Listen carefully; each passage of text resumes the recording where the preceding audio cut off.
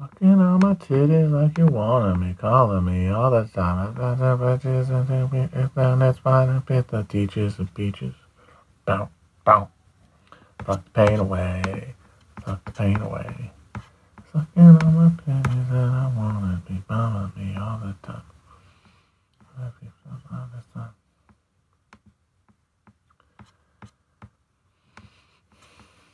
Did they do it? Did they impeach him? Did they do the impeachment? Did they hold him accountable? That's what really matters. I watched some of it. I watched the speeches. One, real uggos in Congress. Some of the ugliest people I've ever seen in my life. A couple of cuties, but by and large, beasts, hideous, just freaks. Also, just the stupidest fucking dullards. Just absolute, both sides, mouth agape losers. Just dumbasses. Like, half of those guys look like panicky, they sounded like panicky auctioneers. Or like they recited their speech in front of the mirror for an hour beforehand and like were practicing all their stupid hand gestures. Pathetic. The losers, folks. The losers. But beyond that, one thing I did get is that accountability must be attained. We have to have accountability. The president must be held accountable. But of course, the grim comedy of that is that the job description of the president is that they are not accountable. If people who reach that level of power, that level of criminality, which go together, are accountable to the system, then why would anybody who makes up its sinews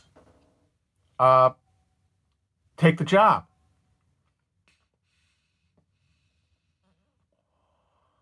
And they need these people. They need the faces. So that president can't be held accountable. The very notion is absurd. The very notion, it's like holding a hurricane accountable. Can't do it. The title is a Peaches reference. Yes, remember those? Remember her from the Bush era?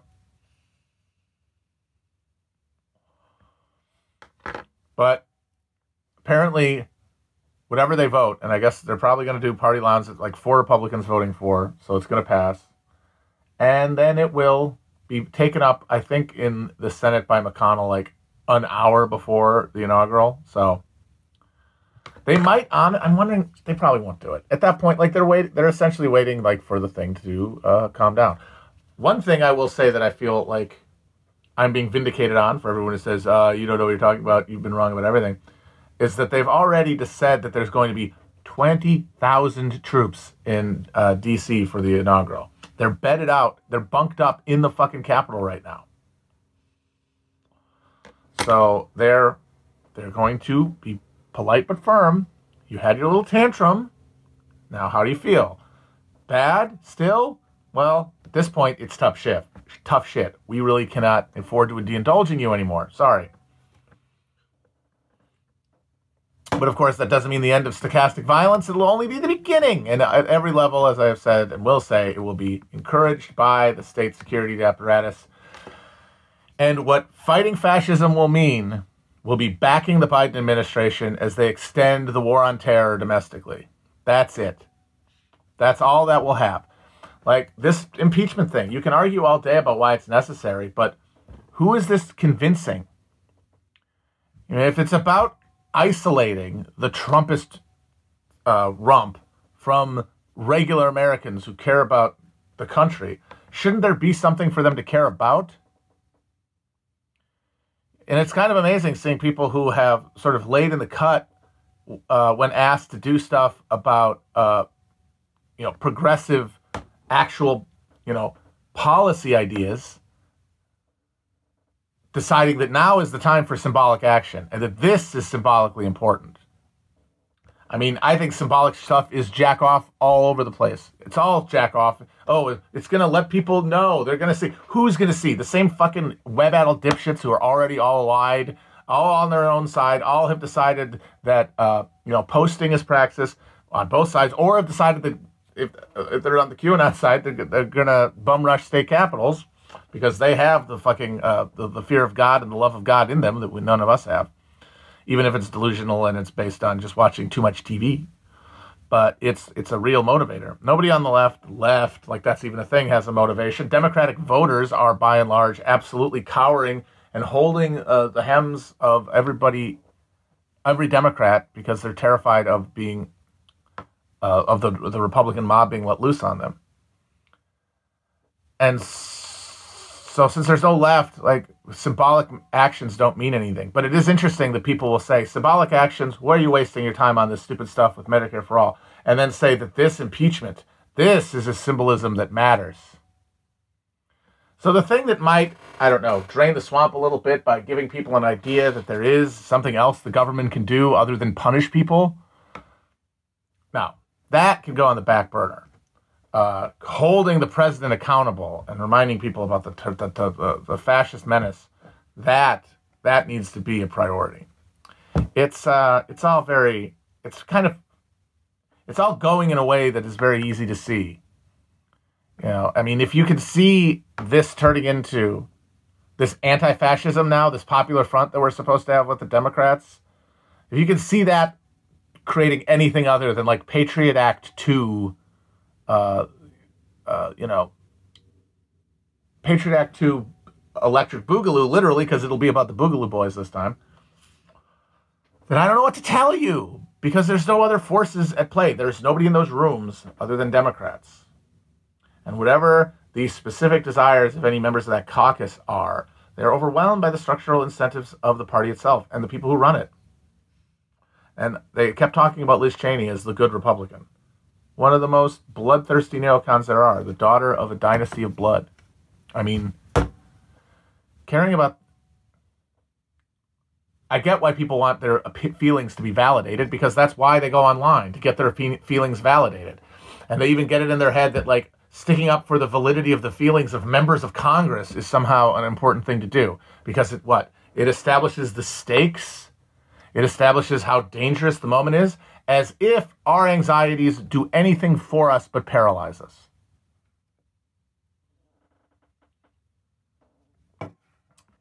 Give me a break.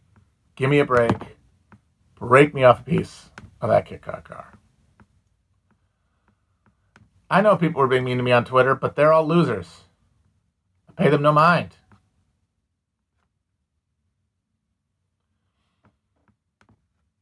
And I certainly am not accepting any insults of my appearance, because I know that I'm looking fresh to death lately. I know it's all coming together. And yes, as many have noticed, my skin is dewy soft.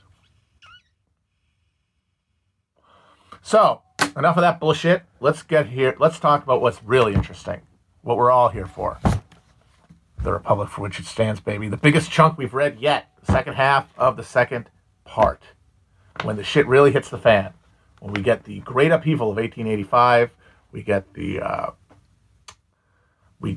Haymarket, we get the Homestead Strike, and we have what is, in my mind, my favorite part of the book so far. And I've enjoyed the book a great deal. One of my favorite part so far has been a part where White carries out an examination of the political economy of the Western cattle drive. And that makes sense, since White's area of specialization is actually Western expansion. He's written books about the establishment of markets and political entities in the West, and a book about the railroads. So this is his wheelhouse. And so talking about the cattle, very, very interesting. And in fact, let's start just talking. I want to read a little bit from... Am I back on? Somebody call my phone. I guess you're supposed to stop it, but I don't know how. Am I back?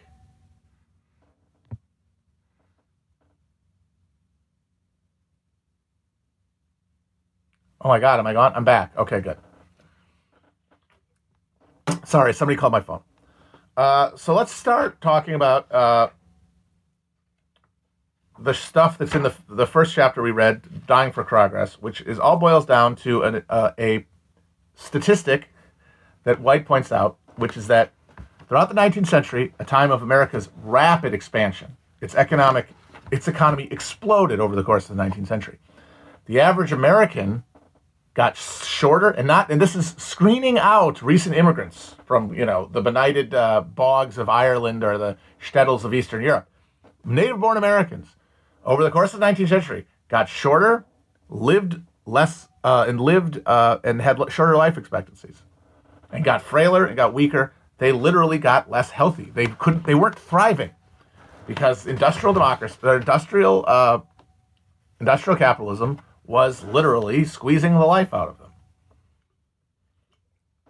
and filling them with adulterants and gimcracks and tainted meat and rotten flour, and the food is terrible in such small portions, basically. So the whole rest of the half that we read is sort of reckoning with. It's about the country reckoning and the liberal elite reckoning with the fact that the smallholder democracy that had supposedly triumphed after the Civil War, the land of freedom of contract and individual liberty, and free labor, where the scourge of slavery had been removed, was not creating the prosperity, the broad prosperity it was supposed to. It wasn't recreating Lincoln's Springfield, which White points out in the beginning of the book is the model of Republican political economy. A small town surrounded by industrious farmers, professionals, laborers, yeomen, none of them terribly poor, very few of them very rich, many of them moving from one field to another, most of them ending up with a home and property.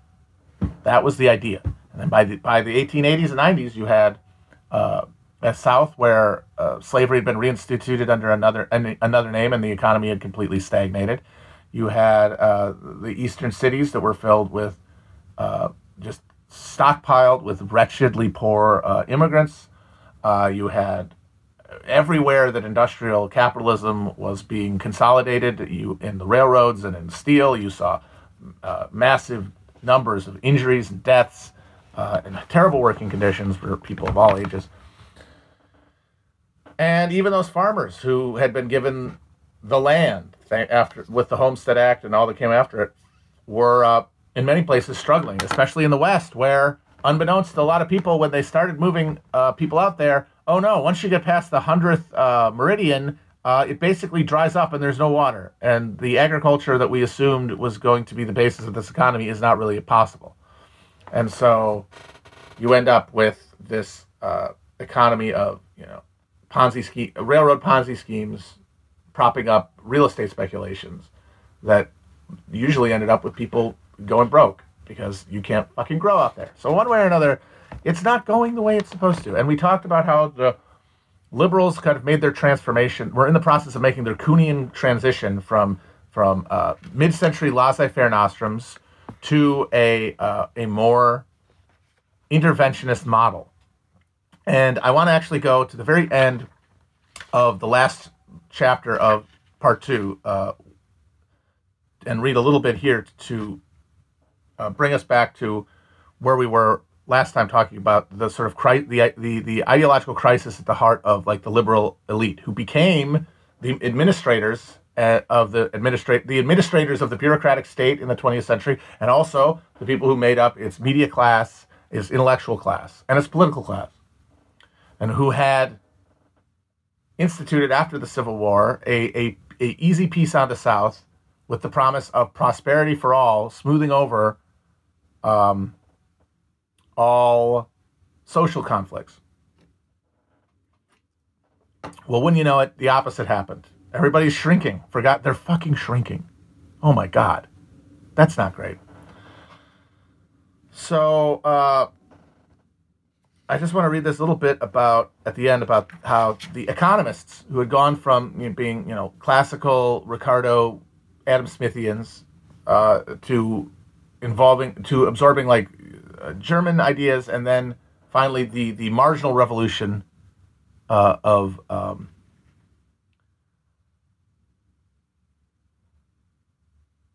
that would end up shaping the response of the bureaucratic state to democracy.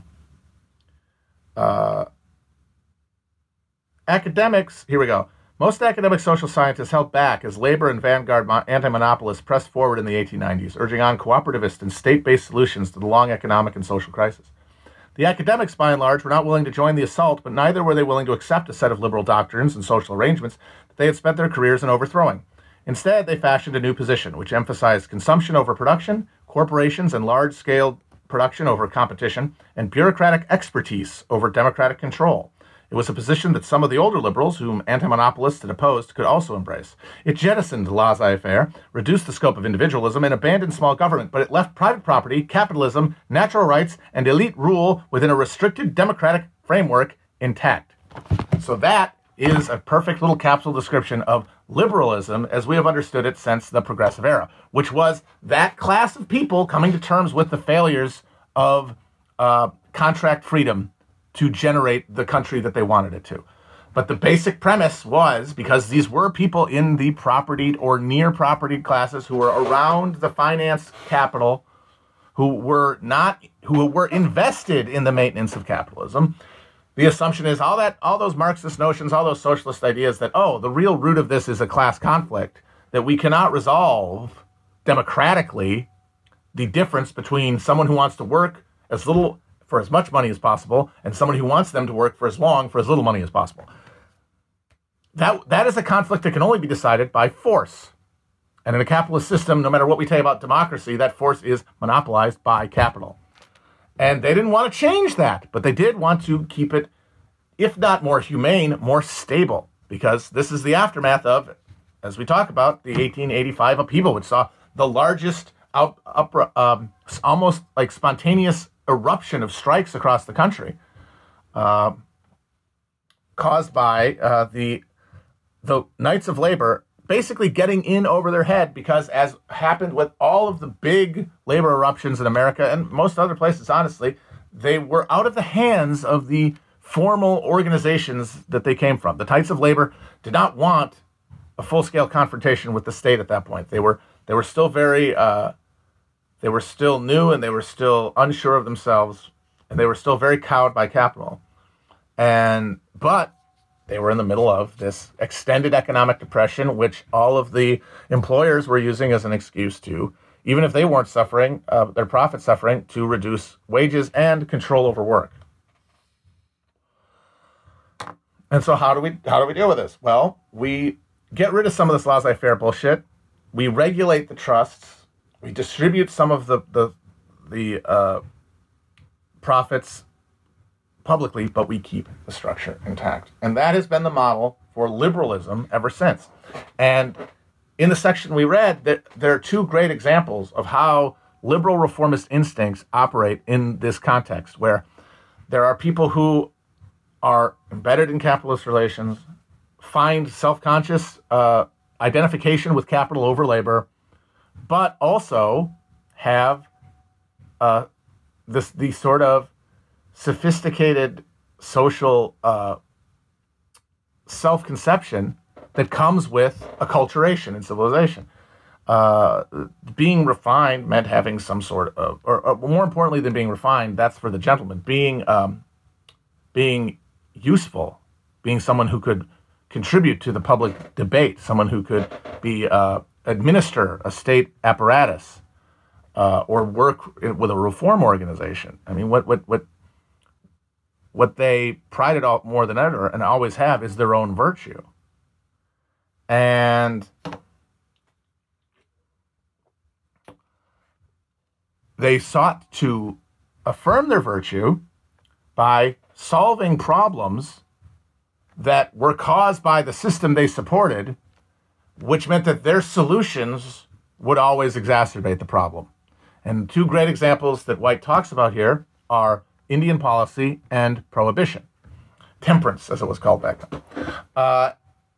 And he talks about how the allotment system, which was the single, most brutal assault on traditional Native American folkways that was ever done out within the confines of the administrative state and the legal process, as opposed to just genocide, was a reform move. Yes, of course, it was allowed to happen and encouraged because it meant land would be allocated to hungry white settlers. But for the people who pushed it, they saw a future where Native Americans, Indians, would be physically extinguished from North America if they kept their ways. Carlyle, the founder of the Carlisle Indian School, famously said, "Kill the Indian, save the man." And for those guys, as cynical as it might have been, and as I said, it was only allowed to become a policy because it helped it helped the interests of those who wanted to exploit native lands. It did point to a real conflict, which was the native way of life was incompatible with turning America into the rationalized checkerboard of private property that we were going about doing. And so the solution for a good-hearted Christian Indian reformer is, well, make them have farms, make them settle down, make them farm and be like us, and then they can live as citizens, and we don't have to worry about them getting wounded knee anytime they decide to start dancing. And in the narrow parameters where the choice is extinguishment versus assimilation, assimilation is the more refined, is the more civilized response, even though it is in its own way genocidal. But that's because it could not, and its inaction destroyed many Native American communities.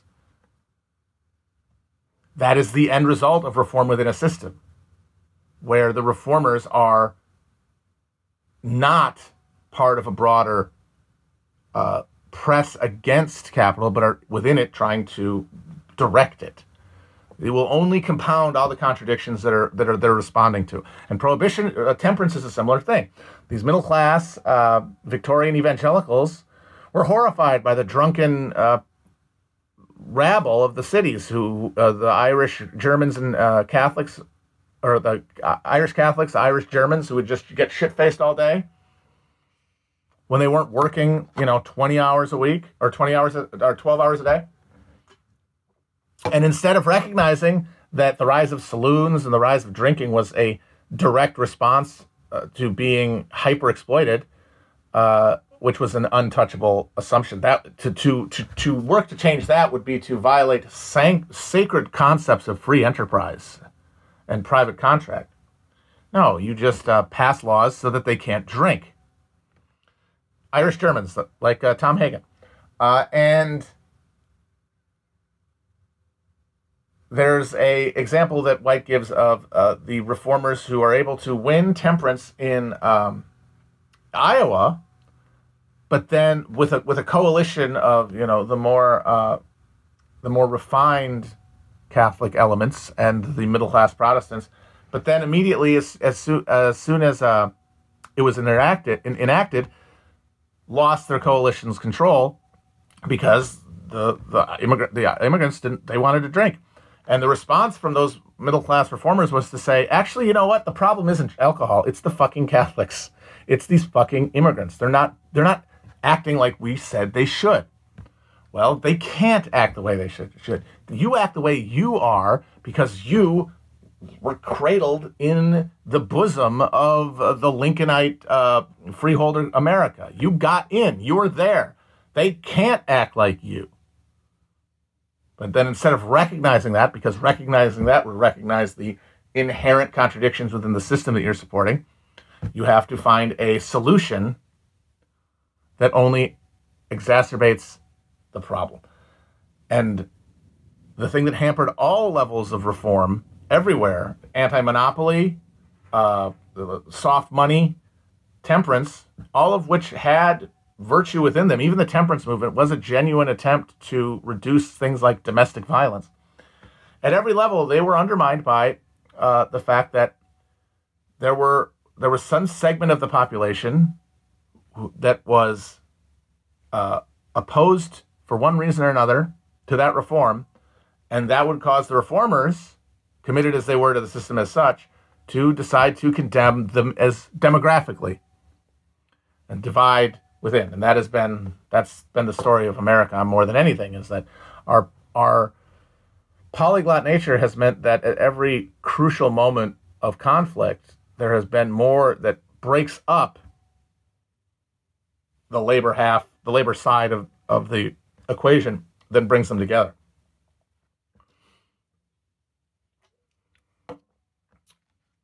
And now, and what is all this for? What is all this to defend? What are all these reform pretzels? What is Andrew Carnegie going, oh, we're going to give everybody libraries and they can go read and not be, sorry, we shot the hell out of all of your family members and are making them work 12 hours a day. But here, go read a fucking book. What is this system producing? Culturally, it's producing mass entertainment and mass amusements that are horrifying the middle classes, but are the only thing available to poor people. I mean, they literally want these people to have middle-class tastes when they don't have the money of the middle class. They think that middle class means something other than, at that point, other than fucking income in a social relationship. They think that it's a state of mind that they need to impart. And if you can't take it, then you need to be kicked out of the country, basically. So it creates a culture that they hate, even though it's being generated by the logic of capitalism that they endorse. It's creating alcoholism. It's making people smaller and more sickly. And what is it making economically? And I want to read a little bit and talk a bit about what I was saying, my favorite part of the book so far, White's description of the political economy of the cattle drive.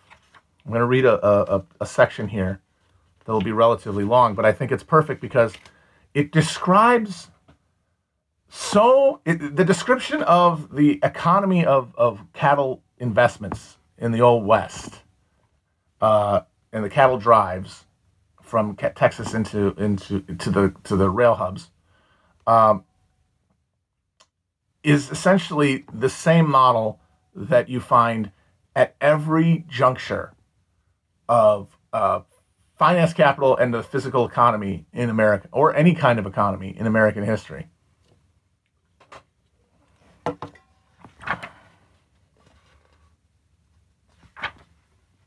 Let me see if I can find it here.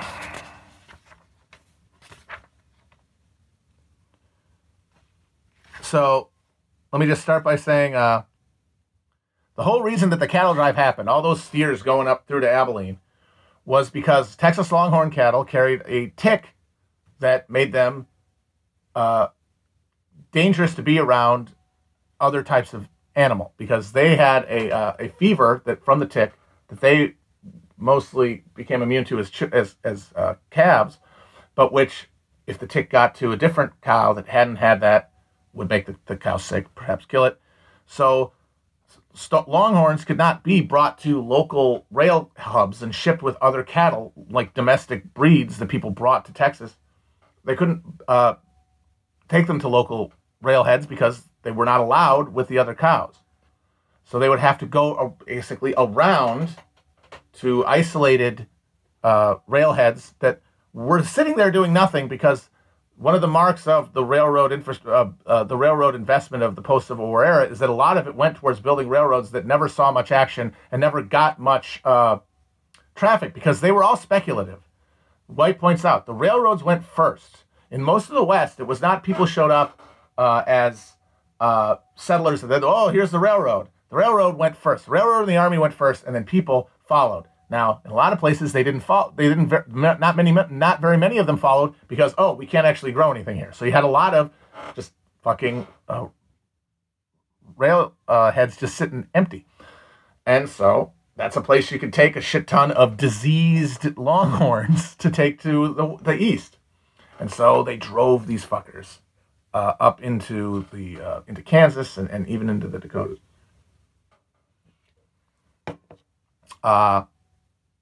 And the thing that funded them, this was like the people who were, this was the single most sort of rationalized, financialized, and industrial elements of the Western economy, which is what makes it so ironic that the cowboy mythos goes around it. Cowboys were not sodbusters. Cowboys were not independent settlers out on the plains huddling in their cabin against Indian attack. They were employees. They were workers. They were hired by big firms to move those fucking cattle. So, and of course, the irony of ironies is that they had to kill all the buffaloes to fill this area with these fucking cows, which many of them were miserable, mistreated, died, starved in places that the buffaloes had thrived for millennia because they were domesticated, and you could move them, and you could ship them, and you could turn it into profit. You don't have to go up to one buffalo, shoot it, and eat it for a year. Texas cat. I'm going to read this here. Texas cattle gave this is page 595, if anyone wants to follow along. Texas cattle gave an initial boost to beef consumption. Beef from longhorns was tough, but it was cheap.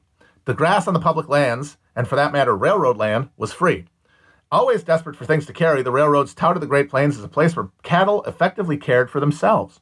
It spawned a separate genre of boosterism, pretty much summed up by the title of General James S. Brisbane's Beef Bonanza, or How to Get Rich on the Plains. Great name for a book, by the way. In the late 1870s and the early 1880s, cattle raising spread steadily north. I have to say, he should have just stuck with Beef Bonanza. You don't need the or there. Beef Bonanza is so much fun.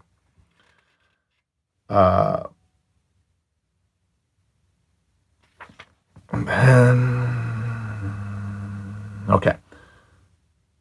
By the 1880s, cattle companies and corporations created by Eastern and British investors dominated the Western ranges. And then he talks a little bit about how Teddy Roosevelt went out east, or went out to the Dakotas to play cowboy, and it was all made up. British and Scottish investors alone pumped $34 million worth of capital, declared book value, into the Western livestock industry in the United States during the last quarter of the 19th century. What attracted investors was an industry heavily subsidized by the federal government, a set of economic calculations too good to be true, and promises made by promoters that amounted to little more than a modern Ponzi scheme. John Clay was a Scotsman who remembered much of his adult life in the cattle who spent much of his adult life in the cattle business. It was, Clay remembered, a crude business at the beginning, and it remained so until the end. The subsidies, as with the railroads, were enormous. The federal government had opened up the public domain by evicting Indians, whom Roosevelt despised, and whose removal he saw as both inevitable and commendable. The federal government provided Roosevelt and other cattlemen with free land, and nature provided the grass and water that the cattle consumed. The federal government and states subsidized the railroads that promoted cattle raising and hauled cattle to market. For all practical purposes, the producer in this industry was the product itself. For cows and steers got precious little help from humans in surviving on the Great Plains.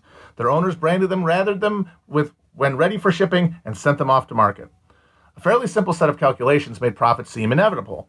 Cattlemen calculated the price of maintaining a steer at between 75 cents and $1.25 a year. When stockmen reported they could sell a 4-year-old Wyoming steer for between $25 and $45, with costs, exclusive of capital and transportation, being between $3 and $6 a steer, how could they lose?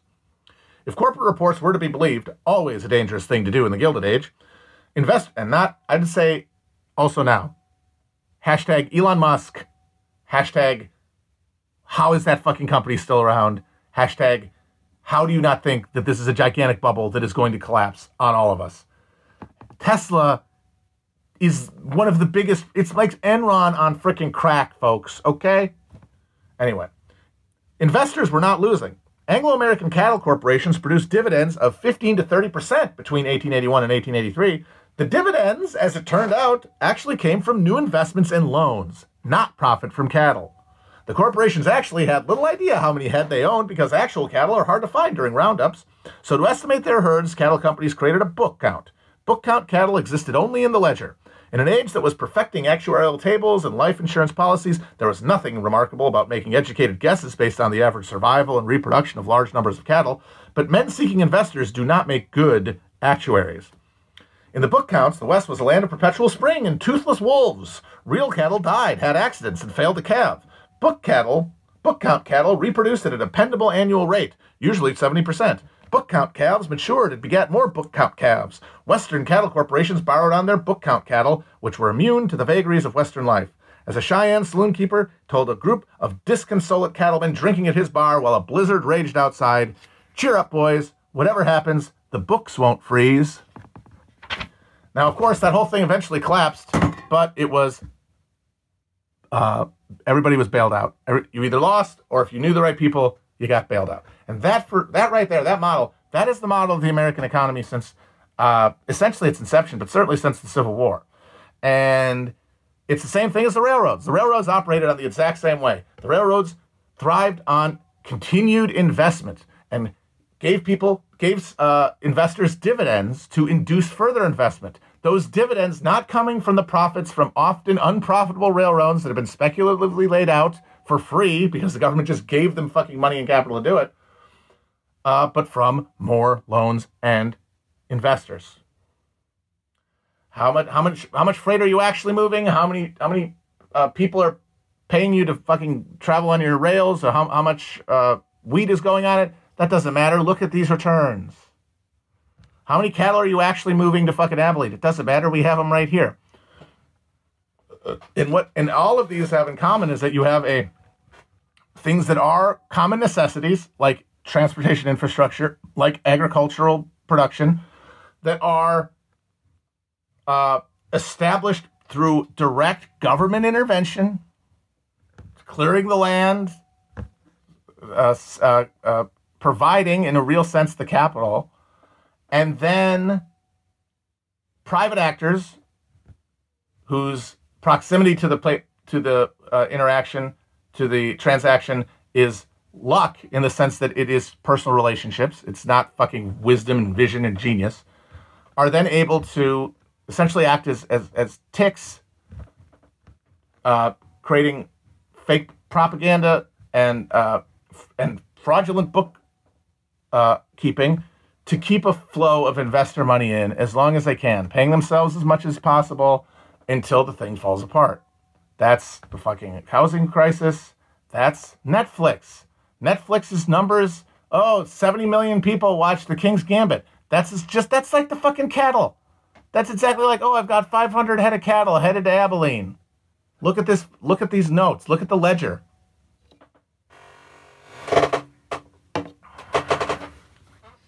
So social forces produce industries, and then the product of them is kept and privatized, because at the end of the day,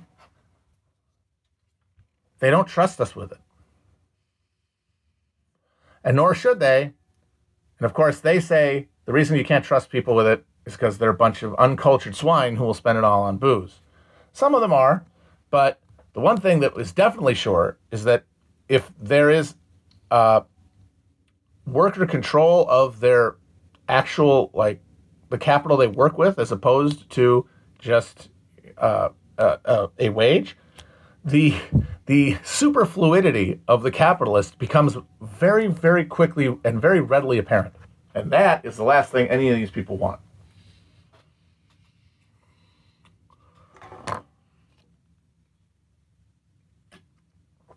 And one of the signs that the working class uprisings that you saw with the 77 strikes, with the Haymarket and the 8-hour day movement and Homestead were being met with enough brutality, enough unified violence, and enough resistance at the highest levels of both parties.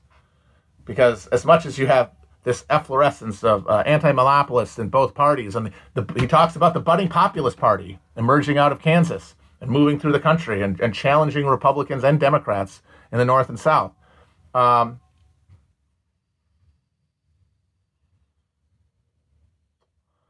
By the late 1880s, the demands of labor, symbolized by the American Federation of Labor and Samuel Gompers, that had emerged as sort of an umbrella organization of the emerging labor unions, moved away from demands for control of workplaces and towards wages, towards consumption. Okay, we cannot be owners of the means of production because you will kill us if we try to do that, and we're not unified enough to fight you and win. What we can do is, especially since it's good for the damn economy, is get more of the surplus in the form of wages, which we can then spend at our discretion. We can become consumers. And that's what they became. That's what they are now. That is why so much of the hair splitting about who counts as working class is incredibly tedious and pointless. And honestly, I think it's mostly about people just looking to sanctify themselves morally. Like, I think a lot of people who go to college to learn about things like class oppression filter a lot of this stuff through a middle class morality. And they hear working class and they think good. And they think anything else is, oh, those are the bad exploiters. And so you have all these people insisting I'm working class. Like, well, maybe in terms of your relationship to means of production. But the reason that was supposed to matter in the Marxist conception is that people in those relationships generated social relationships with each other and generated class consciousness out of that. We're in a situation where we have 330 million consumers. Nobody has a class character. And so seeing people argue about it is very baffling unless you realize, oh, they're just trying to have someone validate that they're good people.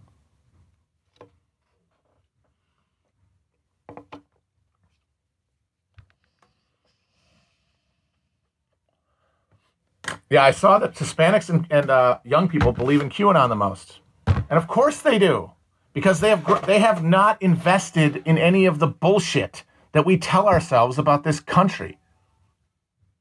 What I mean by that is, I mean like that these institutions have like a sacredness to them in themselves.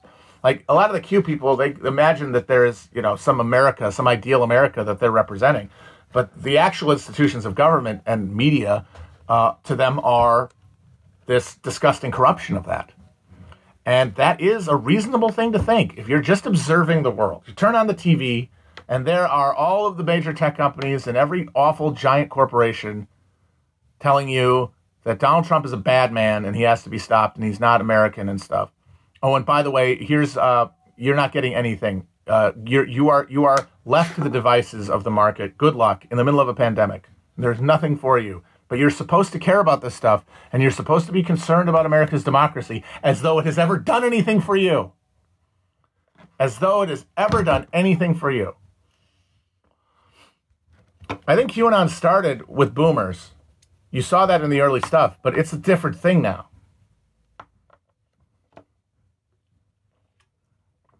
I don't think it's the same thing. I think that those first generation of popularizers were Facebook grandmas.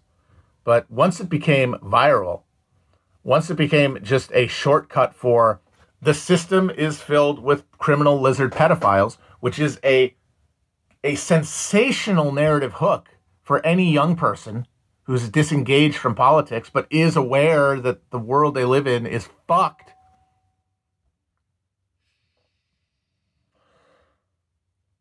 And also that it's a good way to get paid. Like that's the other thing is that the original like QAnon conceptions and like the original proofing and stuff I think was done by a bunch of housebound old people. But once it hit TikTok, once it hit social like young people media, it could be something that could be turned into a hustle.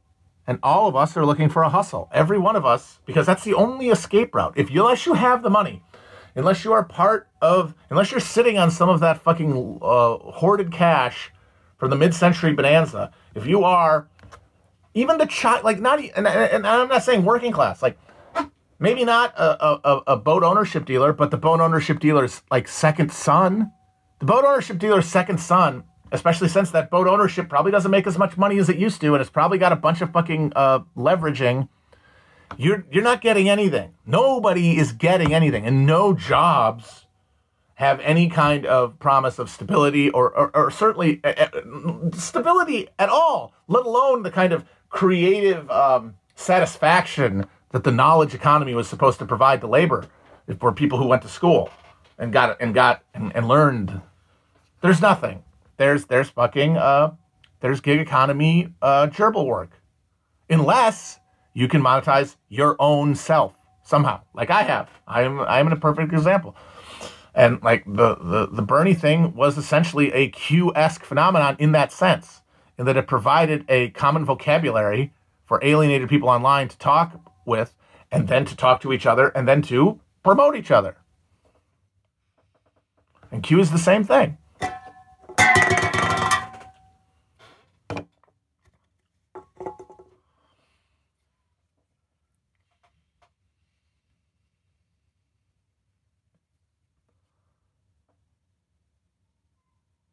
I'm not hammered. This is my first beer.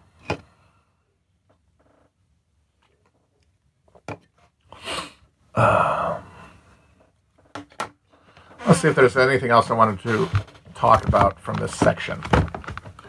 I did like the detail where he points out that when Teddy Roosevelt went out to Dakota after his wife and his mom died on the same day in his house, that he bought a gold-mounted Bowie knife from Tiffany and Company.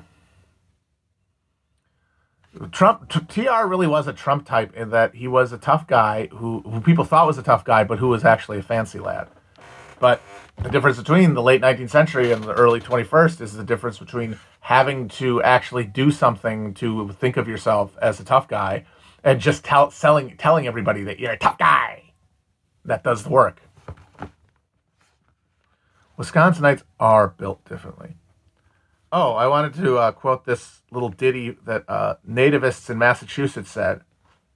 The Irish and the Dutch, they don't amount to much, for the Micks have their whiskey and the Germans guzzle the beer, and all we Americans wish they had never come here. I have to say, not very catchy. Pretty bad. It's a reason that those people did not really make any culture. The middle-class Protestant American beef with the Catholic urban immigrants was that they didn't have culture. But they were the only ones who had culture. Like, that American middlebrow was nothing.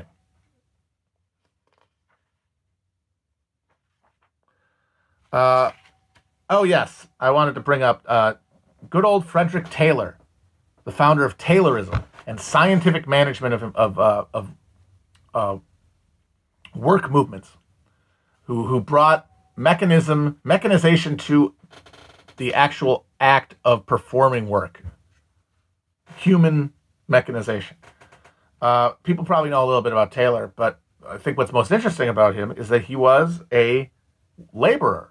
He was a foreman, basically. He essentially made his own job. He created the idea of being a mechanical engineer out of nothing. He just bullshitted it. And that's how, when we talk about the formation of, the bureaucratic class that interposes itself between, the purely exploited worker and the capitalist, a lot of them are, these men of letters like Howell that White talks about. But some of them are eager working class strivers who just hustle their way to bluffing people into thinking that they have a certain expertise. And as long as that expertise can be profitably sold to capital, it will have value. And Taylor, no matter how spotty and non-existent the scientific basis for any of his theories was, he was able, like Edison and other people, he was able to sell himself to capitalists because he was selling them something they wanted to hear. And here was a guy who got to go from the factory floor to a nice office because essentially he made his own job with bullshit. And that was a big part of building that middle strata.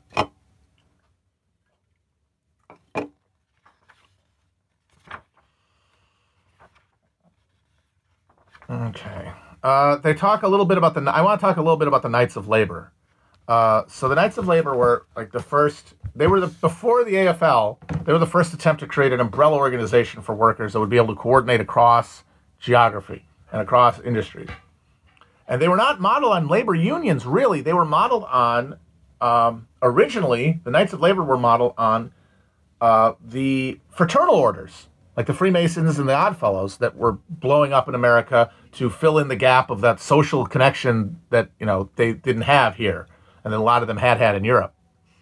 And the Knights of Labor were a explicitly working class fraternal order that, over time, was able to do things like collect money for strike funds and coordinate action and move against workers and assert workers' prerogatives.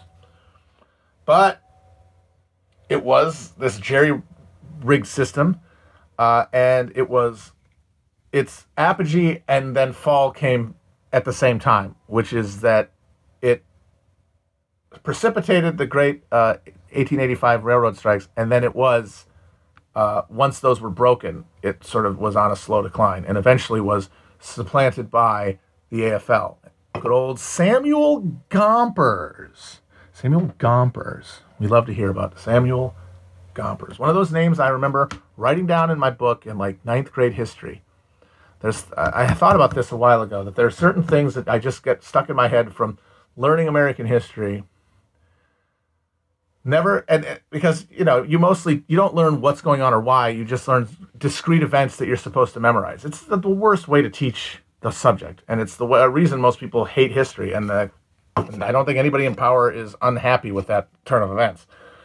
But I remember Samuel Gompers, Zimmerman telegram, the XYZ affair.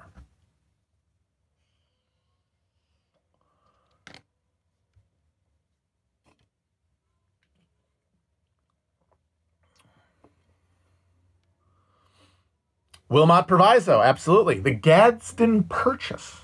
That's another one. Teapot Dome. Teapot Dome is so funny. Teapot Dome is hilarious. The 1920s were an incredibly important period in American history. I mean, it set the stage for a catastrophic economic collapse, and then the reforging of a new political economy out of the wreckage of it. It had the Prohibition. It had the rise of gangsters. It had all this stuff. The only thing you learn about from the political strata of that era is some fucking assholes siphoning some oil out of a hole in the ground. That's it. Which in like in the panoply of corruption, one of a very low tier thing. I mean, like, I hate talking about like Trump as some horrible crook, because they're all crooks, but Trump's personal corruption dwarfs anything like that, and yet Teapot Dome. Because you gotta talk about something, right? And you can't talk about any of the actual stuff going on, like the fact that the Klan took over half the country and ran like the state of Indiana, for example.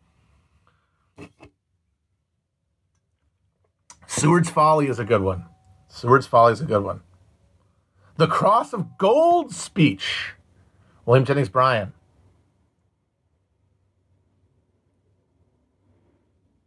But if you were anything like me and you went to public school, when you learned history, it was just a collection of these things that you just had to remember. Why any of them happened, what connection any of them had to each other, it was all vague to non-existent. Sinners in the Hands of an Angry God, absolutely. Oh, you got to talk about Jonathan Edwards. If you have a milkshake, and I have a milkshake, and I have a long straw, here it is.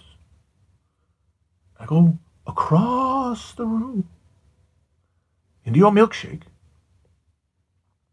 I drink your milkshake. Still my favorite scene in movie history.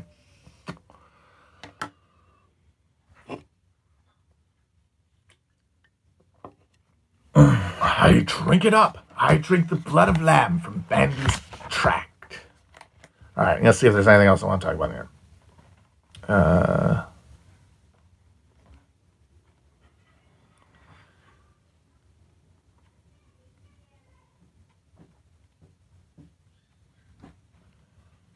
Yeah, that's pretty much it. So for the next Wednesday, we're going to finish it. Next Wednesday, we're going to read part 3, which is the last part.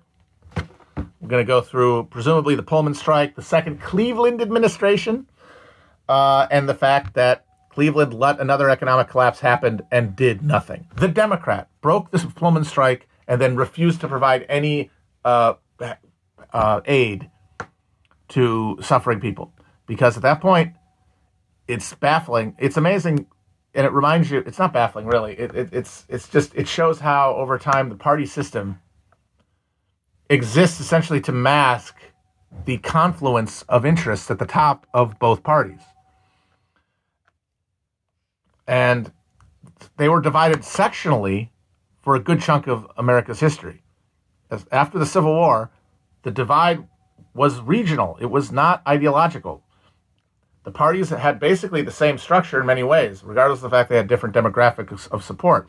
At the base, you had a variety of people, including I would say by this period in time, I would say the base of both parties is composed of people who are in favor of anti-monopoly action, soft money to increase the currency supply, and increase and help the position of debtors. But at the top were hard money men maybe the only real difference, the only actual issue difference between the two, besides, of course, the administration of voting in the South, was tariff, was the fucking tariff, was industrial policy. But in both cases, the preference for one or the other was not driven from the bottom up.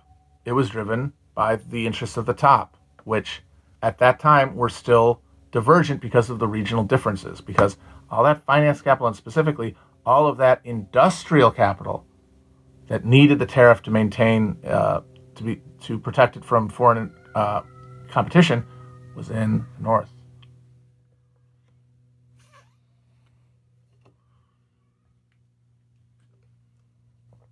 I find that I'm always learning new stuff. Like, I obviously am fairly familiar with this period of time, but reading this book, a lot of things pop up, like, because people are always going to find interesting and fun and insightful juxtapositions that you wouldn't otherwise know, even if you have a general understanding. Also, you get great names. Like, in this section, there's a discussion of a corrupt Indian agent, which is, of course, a redundancy, named Valentine McGillicuddy. Wonderful 19th century name.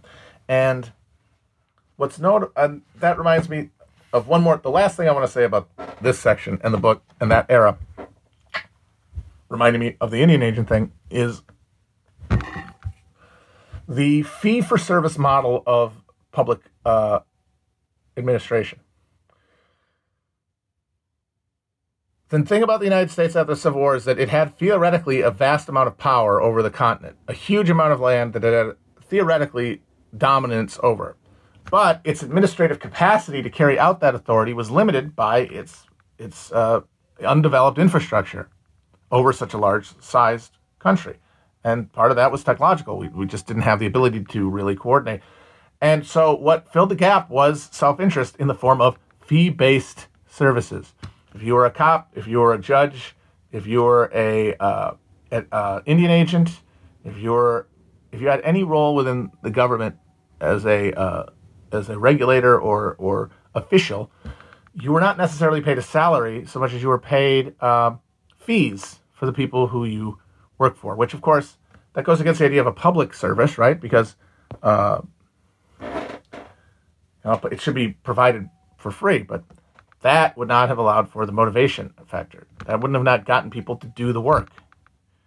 You've got a bunch of people fleeing the authorities, for example, into Indian country from Missouri, like in True Grit. Nobody's going to go and get them unless they know it's going to be worth their while. And so you got to have bounties, and that logic extended throughout all of the administration for everything. And that, plus the spoil system, was the basis for like the wildly corrupt nature of public administration. But the thing about the spoil system, and as I pointed this out last week, which we're told, if we learn at all about it in history, as this was a corrupt, non-democratic structure, and that civil service reform eventually cleaned it up. In reality, the spoil system allowed the parties to assert some independence from capital because they had independent funding sources. Because the deal with the spoil system was, say you're like a bartender or a ward healer or a popular guy in the neighborhood, you get a bunch of people to vote for the Democrat or the Republican, you're rewarded with like a sanitation job or marshal or something like that. If you get a salary or fees, you give a percentage of it to the party. So it's personally corrupt, like you'd had to give money to the guy, your patron, but also it built the party capacities. And that was necessary because the stupid Constitution, by assuming that parties couldn't exist, ended up creating a vacuum for administration of elections that ended up having to be filled by the political parties, and meant that political parties ended up being a load-bearing member of a load-bearing element of a structure that was designed not to include them at all. Wild. And what of the consequences of getting rid of fee-for-service, and specifically getting rid of the spoils kickback system, is that the parties became even more dependent on large money donations from capital. Because who the hell else has the money to give a fucking political party?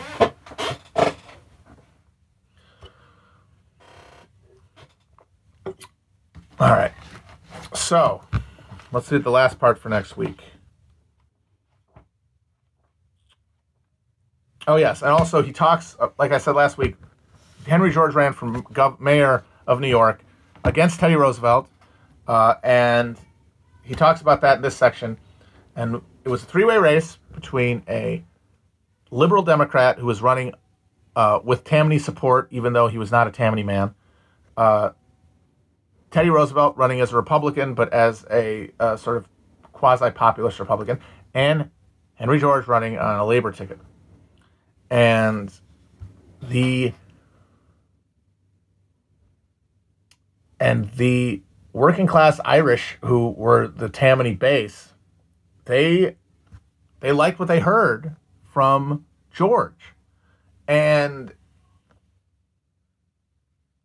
the way that Tammany was able to win that election was by replacing the votes they lost to George with middle class Republican votes. Because they recognized the threat where they saw it. And that's the thing about Tammany and the urban machines, is that, yes, they were more democratic than the bureaucratic state that would come later, certainly. But they were still they were still structures that served capital and that got a better deal for their constituents, their clients, than the raw market would have, but that when push came to shove would coordinate with capital to prevent a real challenge to emerge to its prerogatives. So they impeached him, huh? John Morrissey. Yeah, I did a Dollop episode. I guess not a Dollop episode about John Morrissey fighting Bill the Butcher. It's pretty fun. Third party when? Yeah, that's a good question. I don't know. I mean, honestly, it might not even be a party. We might be beyond that by the time it gets organized. But depending on the whatever, I don't know, man. But it's at some point, presumably, there would be a party expression of challenge to this dead conflict between neoliberal inclusive capitalism and white nationalist petty bouge temper tantrum, because they will only reinforce each other. And that, to me, more than anything, is why I have no obligation to supply any kind of rhetorical support for a campaign to raise the alarm and to demand a defensive line supporting every hysterical argument from Democrats, because none of it is going to go, you're saying, well, we got to do it. We have to fend off the fascist threat. Well, when will that ever happen? It'll never go away. The fucking Republican base isn't going to change their mind. They're always going to be there. And the only response for the Democrats will be hysterical clapping and punitive police state measures, because they sure as shit have no interest in draining the swamp by making life in this country any less miserable for anybody who lives in it. Biden today says, we're not going to do a big reconciliation stimulus. We're going to go through the regular channels and work with the Republicans. And maybe in the end they won't do that. But it's the same scam. It's the exact same scam. These guys are a threat to democracy. These guys are existential enemies of the Republic. Also, though, they are the ones who get to dictate domestic policy.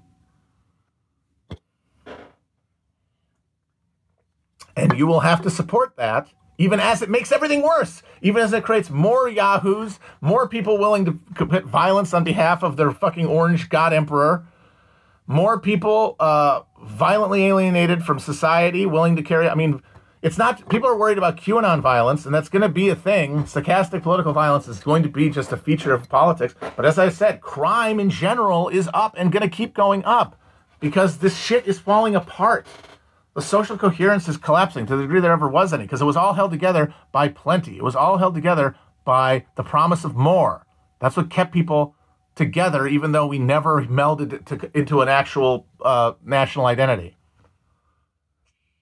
And the answer to all of these is the only answer that liberalism can give is suppression. Just like it's the exact same thing as those reformist evangelicals trying to break up the Indian reservations into allotments. It's like we're caught in this death spiral. Global capital is unleashed. The only place for profit is at the expense of labor. Every job has to be proletarianized. Every person has to be proletarianized if they don't have access to enough capital. And you can either learn to code or just, if you can't, then you just have to take it. You have to take it and remember that this is a good country. And there's a lot of shows on Netflix you can watch. And, that's only $10 a month. Those are your choices. And if you don't like it, the answer is going to be the fucking stick. And there's going to be a lot of leftists, whatever that fucking means, who are going to be cheering along the entire time because we have to stand strong together. Even though it will be the policy of this fucking party, these Democrats in power, that will make everything that these people are terrified of worse.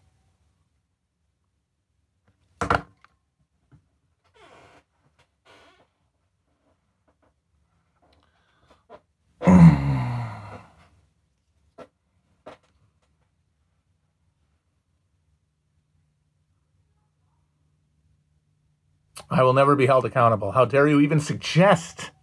How dare you even suggest that I will be held accountable? I mean, these people are...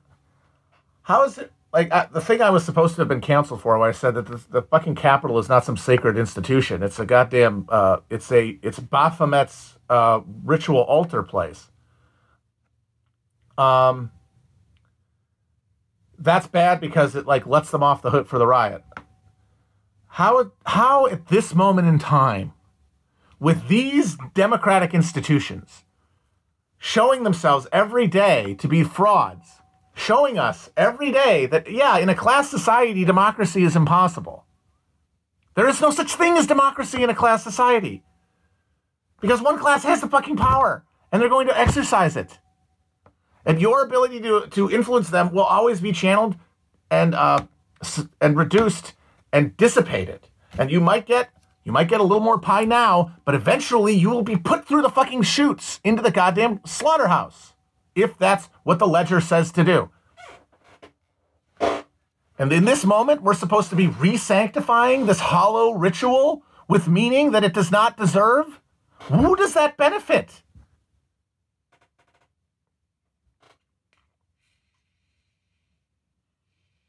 Sure shit doesn't benefit anybody but the people in the political class who are trying to keep this fucking charade going as long as they can. Like, the Democrats think that they have the whip hand now, at least in terms of public opinion.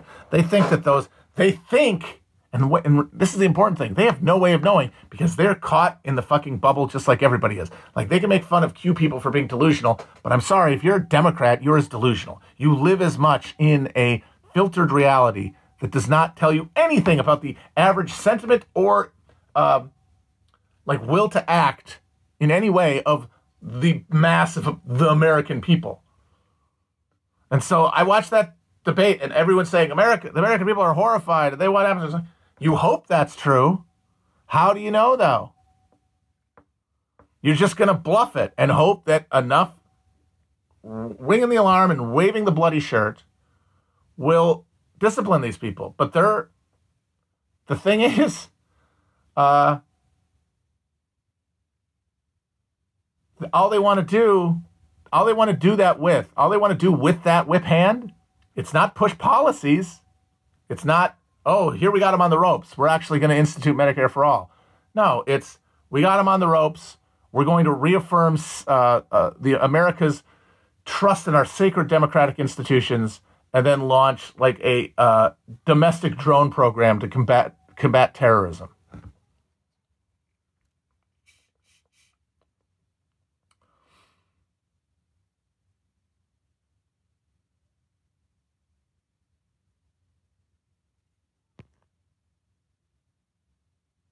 I think you're ignoring the fact that some lawmakers were explicitly targeted and probably would have been executed if the mob was more lucky. This isn't funny.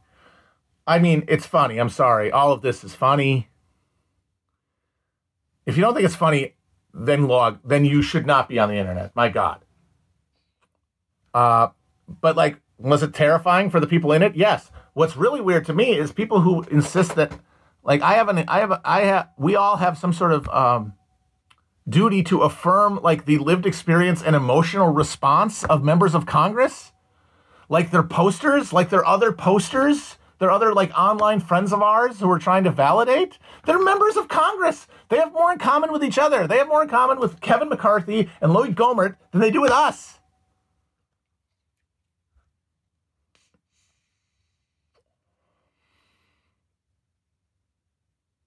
The Q people as the new anti-Masonic party. That's not a bad comparison, actually. Because the anti-Masonic party was a similar impulse. It was people looking around at the bounty of the American of the Virgin America, finding roadblocks to the advancement that they thought that they would have in it, and decided that that couldn't be in this land of plenty, that couldn't be in America with its Constitution and its founding heroes. It must be in this secretive bunch of people hanging around and wearing aprons and who knows what in their secret societies. They even had like their own like Epstein case, their own sort of or I guess Seth Rich would be better. That there was a murder. There was a famous murder of a former Mason who was threatening to publish a book exposing Masonic secrets in northern New York, which helped spark the anti-Masonic party coming into being. And the anti-Masonic party was part of that drive towards. It was a middle class movement, much like the Know Nothings ended up being, in the upper north of the country of the United of the northern tier. It started in upstate New York, but I believe there were eventually anti-Masonic congressmen elected in Maryland. So like up through the Mid-Atlantic region, but not the Deep South, and. It looked at horror at the Jacksonian democracy and the slave power that dictated it, but could not put any faith in the Whigs as an opposition to it because it was filled with Masons. And QAnon is a similar thing. When you're just trying to make sense of this world and you're looking for bad guys, they're everywhere in both parties. Now, it takes a certain sort of American brain poisoning and essentially mental like suffocation to decide that Donald Trump is the person who's going to defeat them. But by the same token, why wouldn't it be? Like the idea of a lone hero stalking the halls of injustice is an American archetype. And it's built into the way we think of the presidency. Like you can go, why do these people believe in Donald Trump? And of course, he's Donald fucking Trump, but he's also the president. And we have decided that the president embodies something, as opposed to just essentially being a vessel for interests far beyond his personal ones, and that their adherence to the job is predicated on the understanding that they will carry out that will, and that their like self-actualization and will to power is more a matter of embodying the moment and embodying the interests and powers and constituencies of the moment than of shaping anything. But that's certainly not how we think of them. Like, how could we put that much emotion behind it? How could we invest so much of our sense of ourselves as democratic participants in it if that's all the presidency was? The presidency has to be some guy with a fucking anime sword who can cut through the Gordian knot of injustice. If he's not, why do we care so much?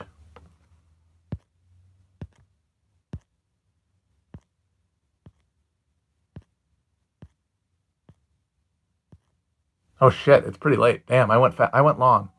All right, well, we'll see what happens next, won't we? Next week, for example, we'll have all this. And also, by the way, 20,000 troops in the Capitol. So my prediction is still solid that it will be a orderly, if tense, transition of power. And then you're going to start seeing some people pop off. And then you're going to start seeing the fist of the state come to smack Whitey in the face and tell him, no, you thought it was one way, but it's the other way.